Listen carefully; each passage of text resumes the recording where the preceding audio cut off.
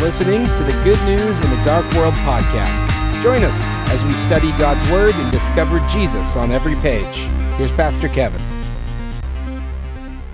Paul says, "For you know the grace of our Lord Jesus Christ, that though he was rich, yet for your sake he became poor, so that you by his poverty might become rich."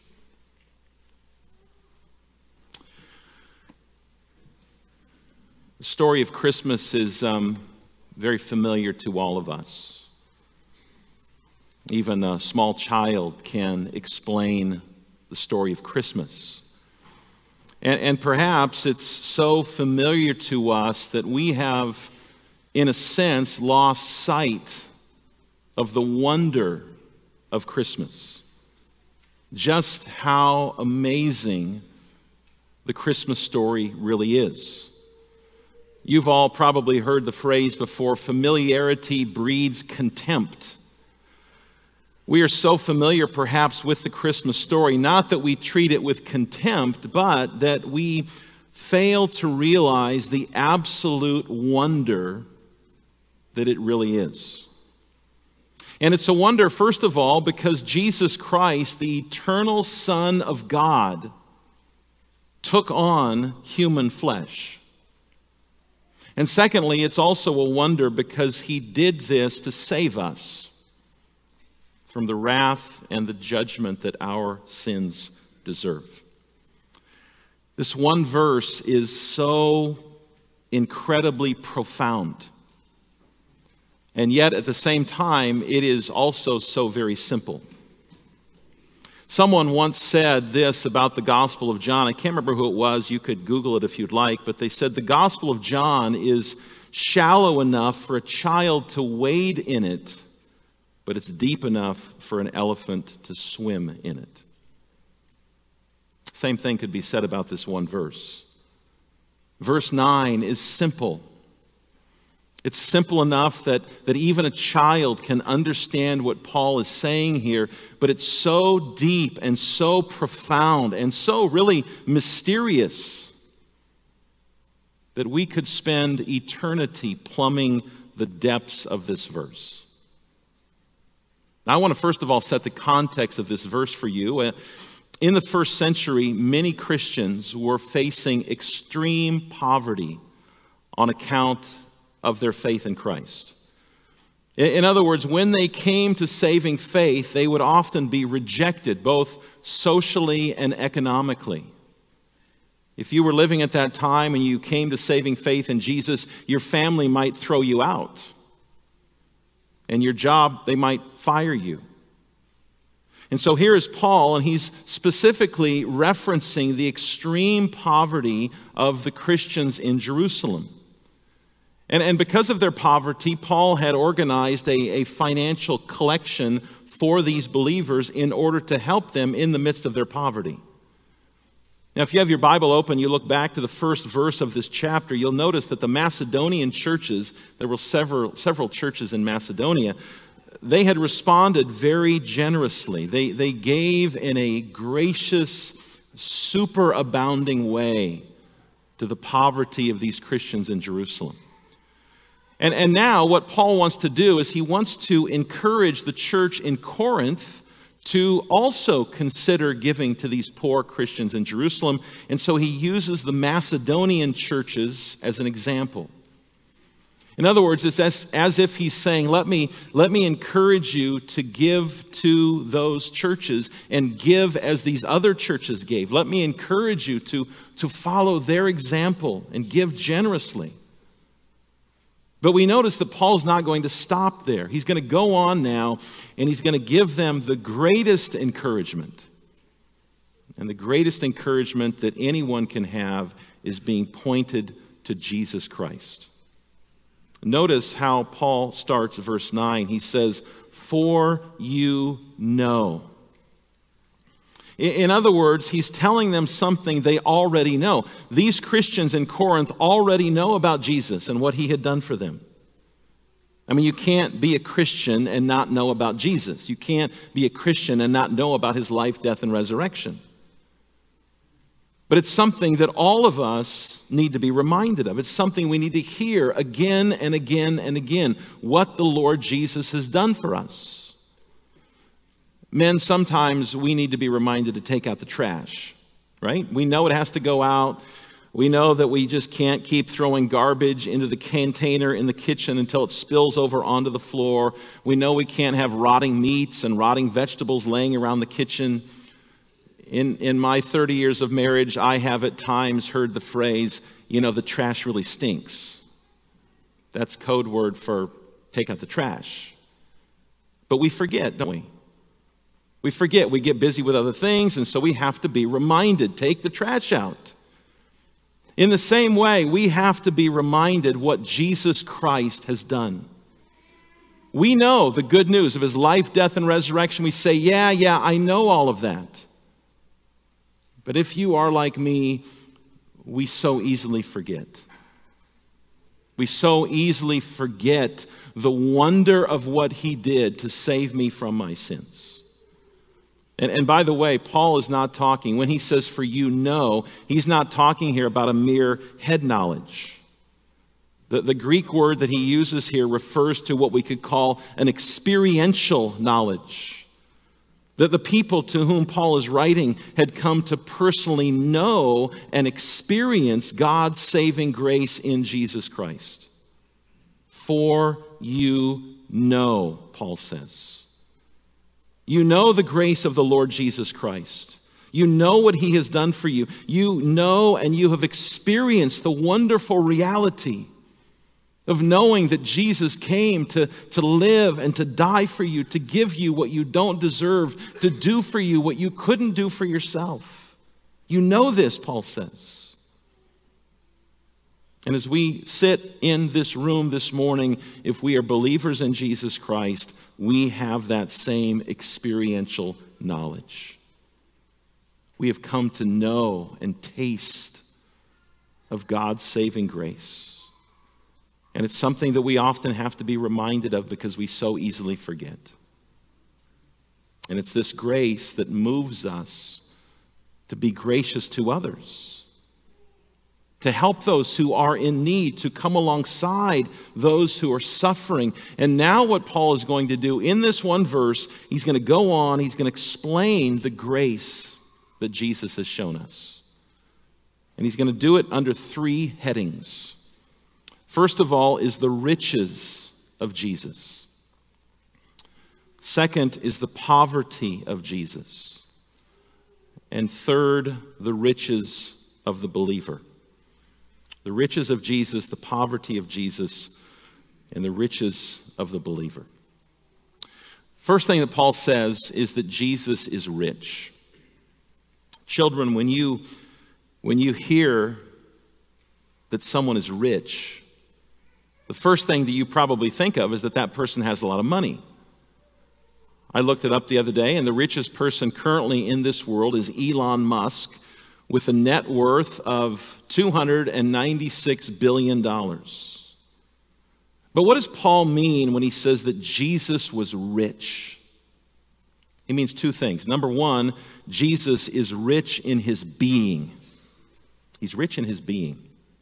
Jesus Christ is himself eternal God. As we confess in the Nicene Creed, he is very God of very God.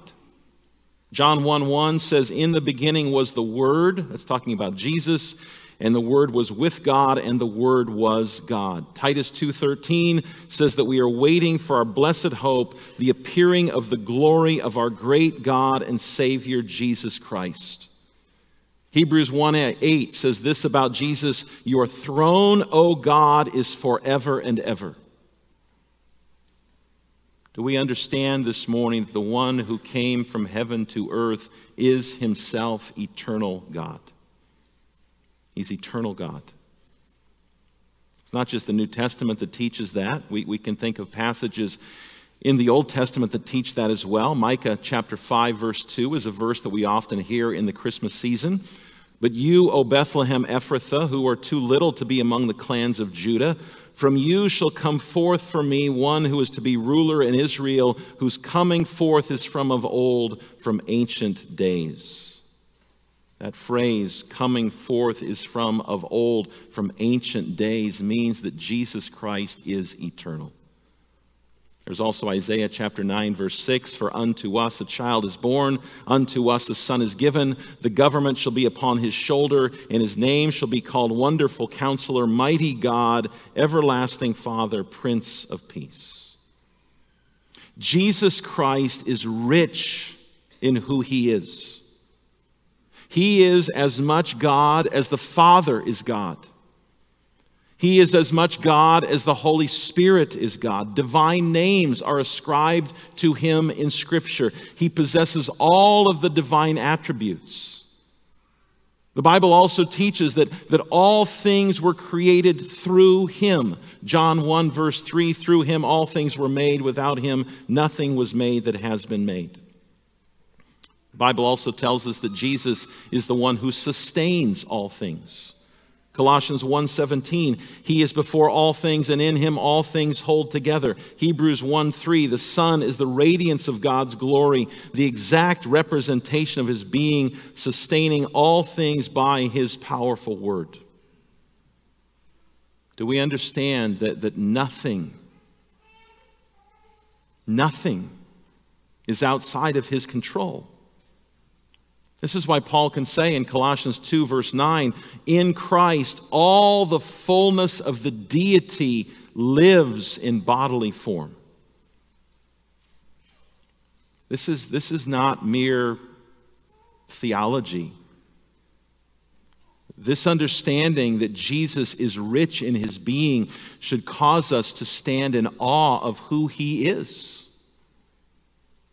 He is eternal God. He is the creator. He is the sustainer. He is the Lord of all. He is rich in his being.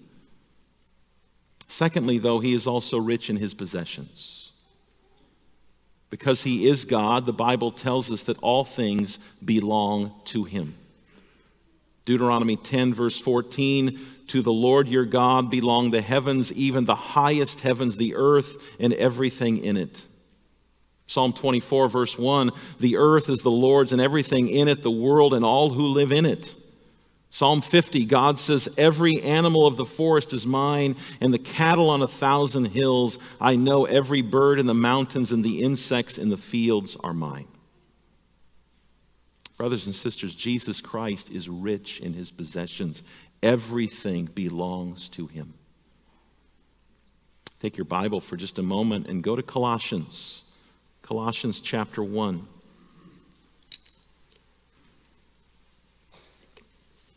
Colossians is a few books to the right of 2 Corinthians. Colossians chapter 1. Notice what Paul tells us about Jesus in verse 15. Colossians 1:15, Paul says, he is the image of the invisible God, the firstborn, meaning the preeminent one of all creation. For by him all things were created in heaven and on earth, visible and invisible, whether thrones or dominions or rulers or authorities, all things were created through him and for him, and he is before all things, and in him all things hold together. All creation is his. All creation is his. That's why Abraham Kuyper so famously said many years ago, there's not one square inch in all of creation where Jesus does not say, that belongs to me. It all belongs to him.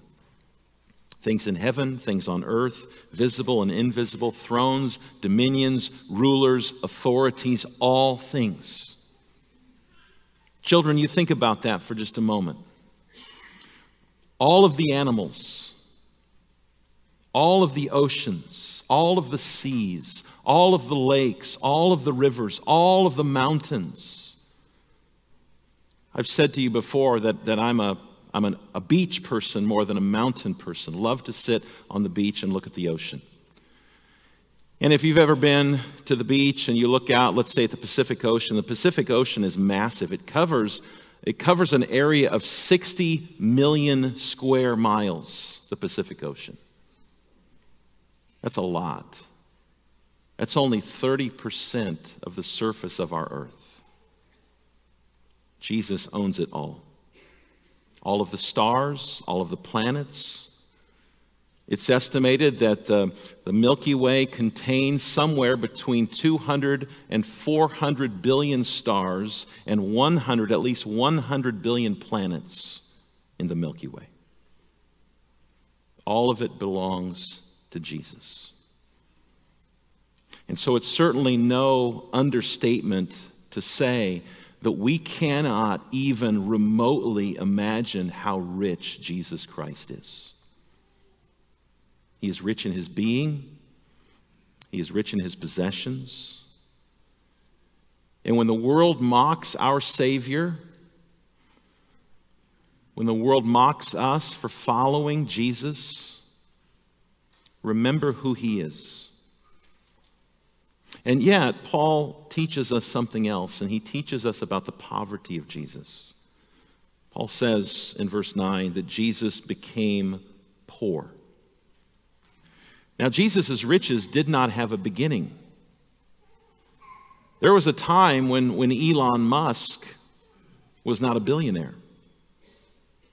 Jesus' riches never had a beginning. There was never a time, because he is eternal, there was never a time when Jesus wasn't rich.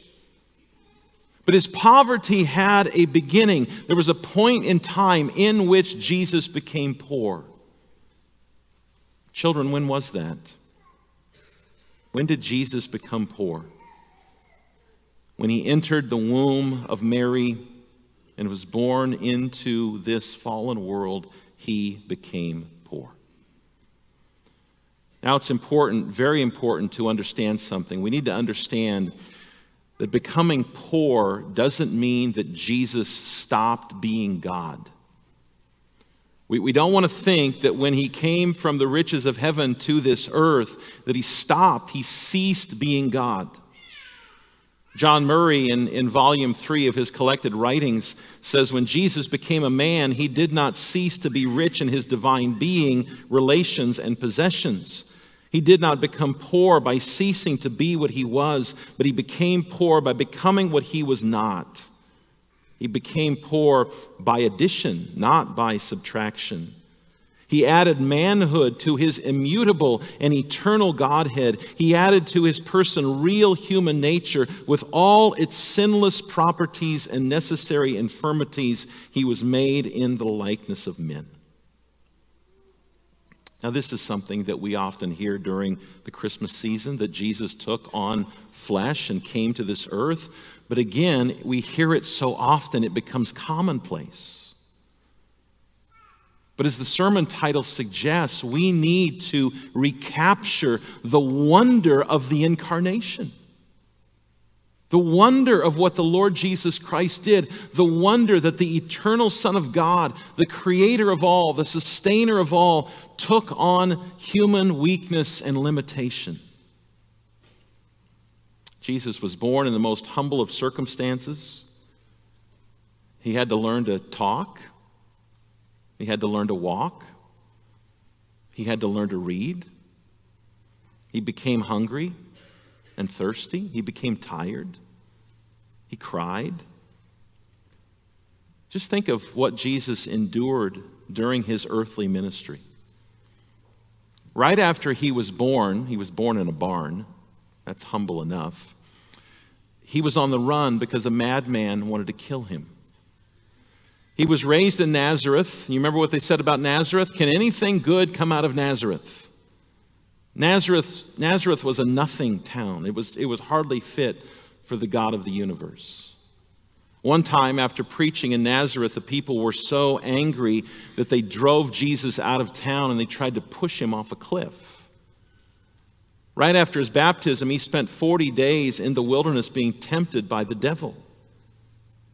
He had a reputation for hanging out with the lowlifes of society, tax collectors, prostitutes, the worst kind of sinners. People slandered him. They called him a drunkard and a glutton. They even said, some people even said he was demon-possessed. His own family thought that he was insane. There are places in the Gospels that speak of his nomadic lifestyle during his earthly ministry. We read in Matthew 8, Jesus says, "Foxes have dens and birds have nests, but the Son of Man has no place to lay his head." In John 8, we read, "Then they all went home, but Jesus went to the Mount of Olives," because he didn't have a home. Near the end of his life, he was betrayed and sold by one of his disciples. He was unjustly accused and then sentenced to death by crucifixion, the other 11 disciples running away from him and abandoning him. He was given a severe beating with a whip that contained pieces of bone and metal that were lashed into his back. He was stripped naked. Crown of thorns was placed into his skull. He was mocked. He was spit upon. He was slapped across the face. And then the nails were driven through his feet and hands. And while he was on the cross, you remember the rejection and the abandonment of his Father was so great and so severe that he cried out, my God, why have you forsaken me?" You see, just as we can never really imagine how rich Jesus is, we can never really understand how low he stooped, how poor he became for sinners like us. And it forces us to ask the why question. Why would he do this? Why would he who is rich become poor? Well, Paul tells us, and that's the third thing we want to see, and that is the riches of the believer. What does Paul tell us here in 2 Corinthians 8? He says, notice again verse 9, "Though he was rich, yet for your sake he became poor, so that you by his poverty might become rich." This is one of my favorite Christmas verses because it in a sense centers us on what we are celebrating during the Advent season. Paul says he did this for your sake, Christian, and for the sake of all of his people. Now you have to remember to whom Paul is writing here. He's writing to the church in Corinth. We know the church in Corinth as a church that had a lot of issues. They had a lot of difficulties, a lot of struggles. They were baby Christians, immature in many ways. And yet, to this weak, struggling, immature group of Christians, Paul says, the Lord Jesus did this for you. It reminds us of what Paul says in Romans 5. You see, at just the right time, when we were still powerless, Christ died for the ungodly. Very rarely will anyone die for a righteous person, though for a good person someone might possibly dare to die. But God demonstrates his own love for us in this: while we were still sinners, Christ died for us. Brothers and sisters, I want you to read this verse this morning, and I want you to know that Jesus did this for you. He came from the glories of heaven to the poverty of this earth. He took on a truly human nature. He endured all of the suffering, all of the rejection, all of the hatred, all of the mockings, all of the beatings. He endured the crucifixion, and he did it for us. What Bernard of Clairvaux wrote in the 12th century in his great hymn is very true. What thou, my Lord, hast suffered was all for sinners' gain. Brothers and sisters, he did this for us. Now, as I said earlier, this is a very simple message. And yet it is so profound to think what Jesus did. He did this so that you and I might become rich. Not rich in the stuff of this world, but he did this so that we might be spiritually rich. One of my favorite passages in the New Testament is Ephesians chapter 1. Take your Bibles for just a moment and go to Ephesians chapter 1.